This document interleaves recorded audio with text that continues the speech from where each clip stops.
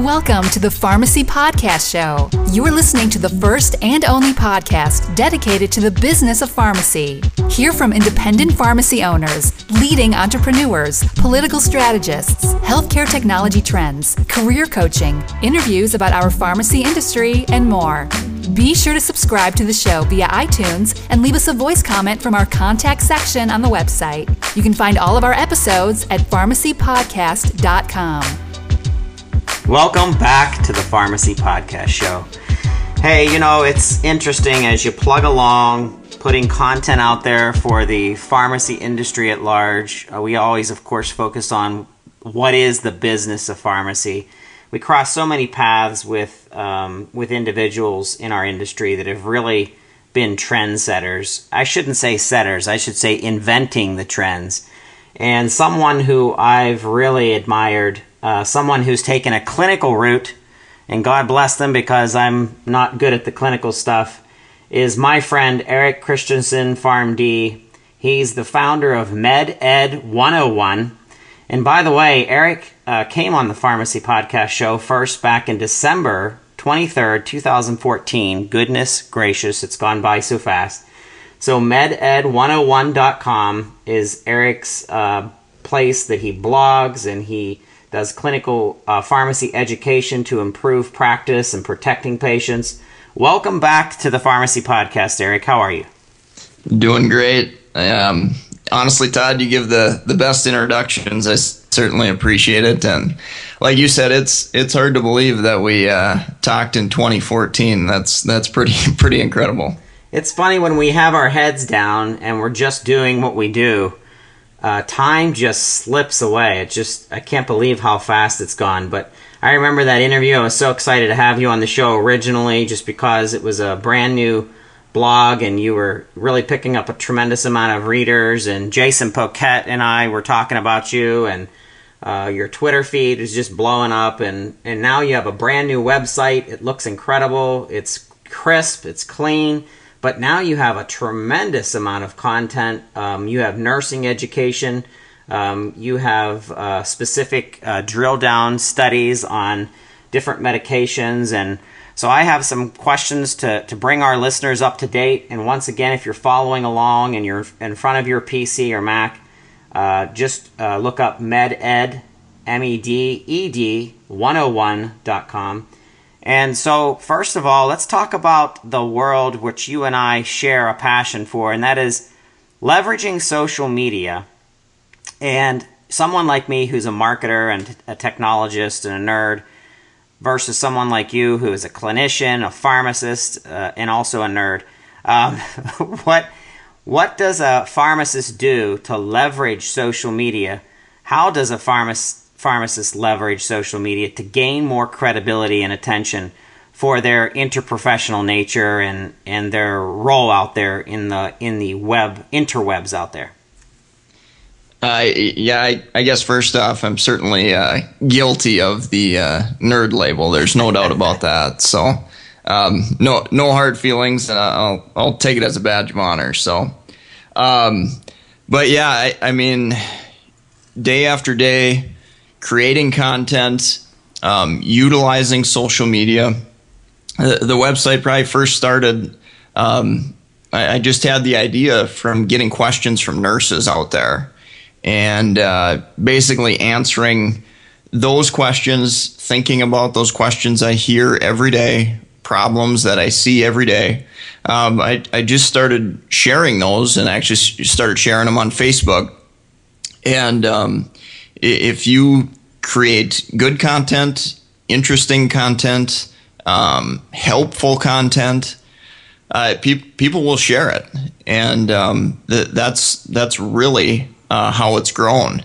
And what I get asked once in a while is, what about the stuff that doesn't make sense, or what about when you screw up? Because I mean, I don't know how many tweets I've created, I don't know how many blog posts I've created. Hundreds to thousands or whatever. And inevitably, you're going to goof up. You're going to make a mistake. But, online, there's obviously a few bottom feeders and people like that'll, nitpick and criticize everything you do, regardless of what you do. But honestly, the bad blog posts and the things like that, people forget about them. So that was, I think, my biggest fear in entering the social media realm was, what if I screw up? What if I make a mistake?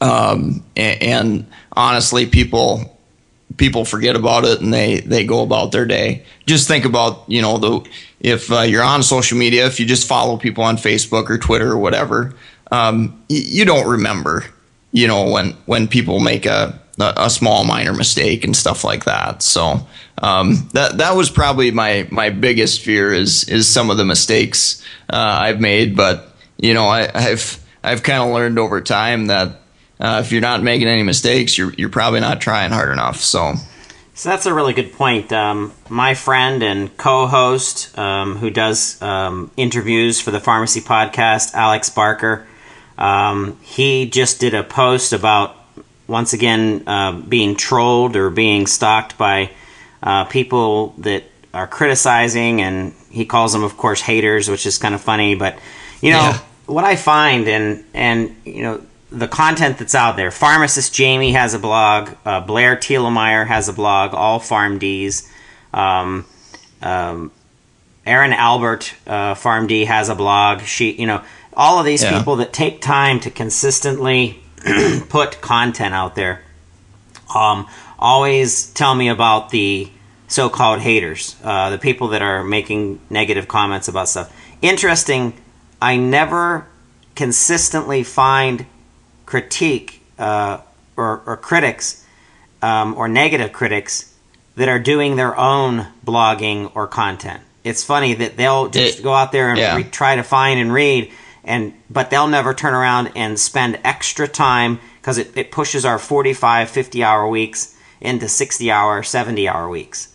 Yeah, so, exactly. And it's, I guess I probably was that guy, before I started blogging and started working at it. I wouldn't necessarily go out there and type nasty things on Facebook, but it's easy to sit on the sidelines and laugh at somebody making a mistake or goofing up. But it's a lot harder when you try to get in there and create something yourself that's perfect and never make any mistakes.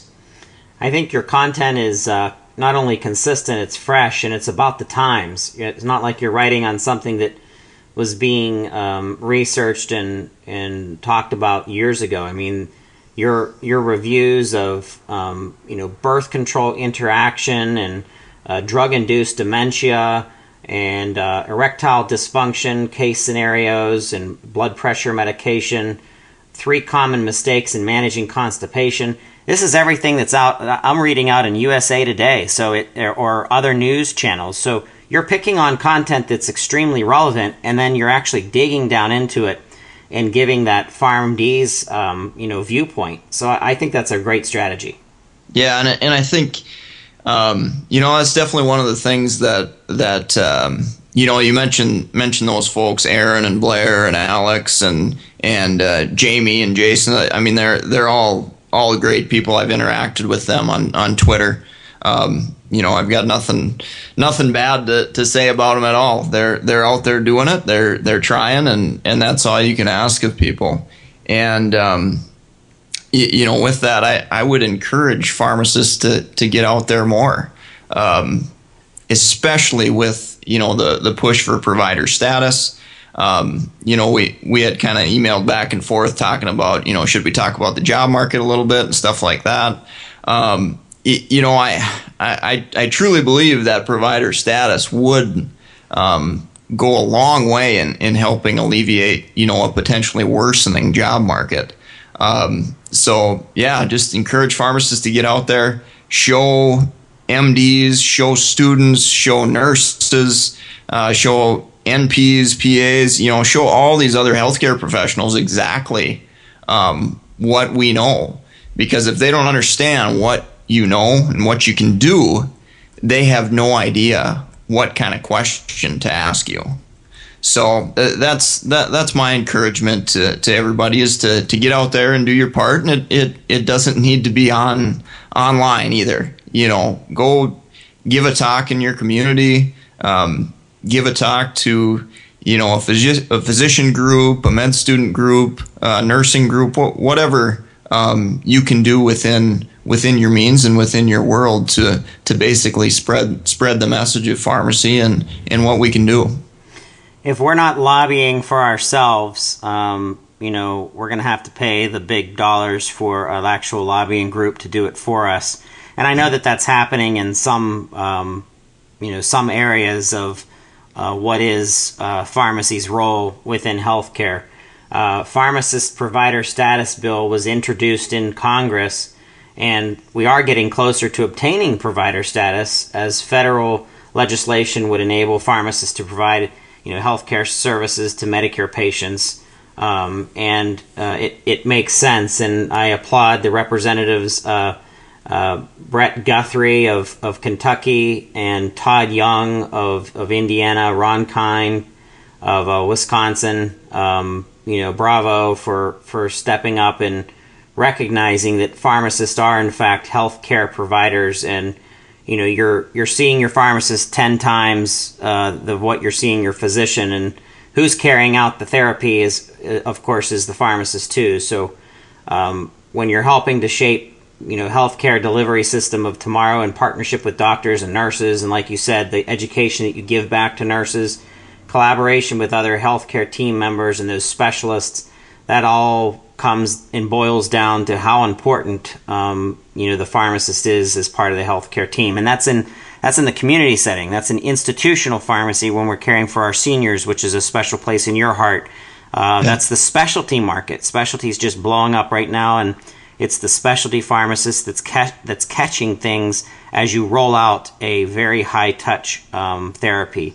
It's the compounding pharmacist. It's all of these pharmacists. It doesn't matter what setting it's in. It's more relevant than ever. Yeah, for sure. And yeah, kind of topping that off. Nobody cares about the profession of pharmacy more than pharmacy. And I kind of learned that in doing the blog. I learned it on a little bit more personal level, that nobody's going to care about what you're doing more than you. And I think we need to remember that as pharmacists. You can, pay a lobbyist, pay somebody to do all that you want to do. But we can also, in addition to that, we can also voice ourselves, get out there, and explain to people what exactly we do. I don't know how many times, I've had to try to explain to people what exactly I do, because I'm typically not in the traditional mindset of the public of, what's a pharmacist to somebody in the public? Well, I virtually asked everybody that question, everybody around me, and it's like, well, what's the first thing they think of? They think of, that's where I go get my medications, which I think is really unfortunate, because I know how much goes into filling a prescription, as far as the educational piece and just helping patients in general. So I think we can do a better job. We can continue to work harder at getting our message out there. So I've been approached by a lot of pharmacists who have listened to the show, and they've sent me questions or comments, and they've been like, I work behind the bench so many hours per day. It's exhausting, obviously. I'm a consultant pharmacist in senior care.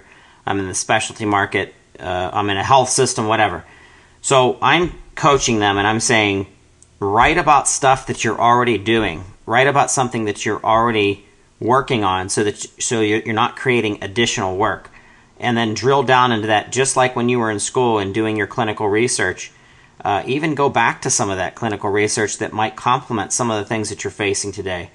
You've written about 30 medication mistakes. You've written about dominating the PCPSs, 200 questions in pharmacotherapy to kind of prep for the exam. You've wrote about NAPLEX, which is the mock exam, and you've kind of given your coaching to these these people. This is stuff that you know, and if you're listening and you're not blogging, or you're not sharing your vision via even the Pharmacy Podcast, I mean, contact us and we'll be a platform to you to get your message out there. Just start doing it little bits by little. You don't have to change the world overnight. Yep, exactly. It just takes a little bit of consistency, effort. You know, maybe you start with a half hour a week.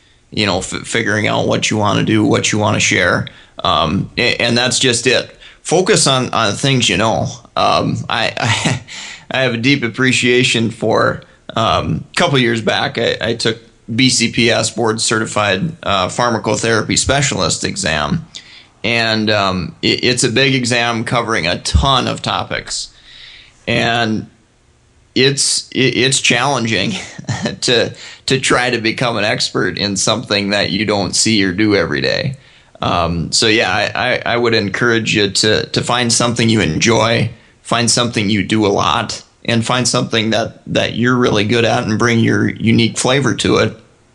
And you know, put some content out there and share it with people. And like I said, it doesn't have to be online. You can speak to groups. You can do whatever you want to do. I know there's my blog included. I've taken plenty of guest posts. You know, maybe you don't have any interest in starting something, but maybe you've got a pet peeve or, you know, a problem that you see every day that you'd like to share somewhere. I know a lot of other blogs that would be willing to share guest posts as well. I've guest posted on other blogs too. So yeah, you don't have to create a movement. You don't have to change the world. But you know, piece by piece, you can certainly make a difference. Let's go back to one of your sweet spots and one of your passions, which is the geriatric patient population. What do you see coming from a pharmacist consultant point of view of the complexities of our senior care patients? Yeah, probably the big thing is, you know, physicians are so busy, and I really want pharmacy to get to a role where we are consistently managing patients' medications. I mean, that's really where I would like to see us go. I think we have the skills, we have the capability, we know medications, we know them well, and that's the continued push that I would certainly like to see. As far as the geriatric population, in my mind, that's the population with the most growth potential. I see patients every day, 10, 15, 20 plus medications, and you know, maybe they get to see their doc for 10 or 15 minutes. You know, that's not always the case, but you get the point, where it's really, really complex, you know, between drug interactions, appropriate doses, length of therapy, convenience, you know, and patient adherence. Can they actually take the medications? Can they afford them? So all those factors is really what stimulates me with geriatrics and learning, because there's always something to learn in geriatrics just because it's so complex. So, Eric, I once again want to make sure that we keep some tabs on you and MedEd101. Would very much like to invite you back as a reoccurring subject matter expert on just about anything you want to share. It's great. A little more often than once every 2 years. That's right. Yeah, let's get you back once every other month or something at least. All right, we'll see what we can cook up here. Very good. Yeah, we have Ron Lanton, who's a government affairs strategist for us. We have Blair Thielemeyer now, who is a co-host and focusing really on MTM consulting, and Erin Albert really focuses on high-level career industry topics. She tackled investing in specific conferences. Alex Barker is the founder of Pharmacy Life Radio. He's bringing some editorial pieces to the Pharmacy Podcast Show. There's room here for Eric Christensen, that's for sure. If you throw us over a black and white, we'll get you up there. All right, Yeah, well, you keep pestering me, and if I don't thank you, and you know how it is. You get a bunch of iron fire, and it's hard to keep track of all of them sometimes, but we do our best. Well, I thank you for this time on the Pharmacy Podcast. We're big fans. We watch you from afar, and maybe not so far anymore if you come back more often. And but we just thank you so much for being on the show today. No problem, Todd. Thanks for everything you do at Pharmacy Podcast, and look forward to our next discussion. Thank you. You're listening to the Pharmacy Podcast. We were on with Eric Christensen, PharmD of MedEd101. You can find more information out about Eric and his blog and his services and his consulting and clinical pharmacy education at meded101.com. We thank you for listening to the Pharmacy Podcast.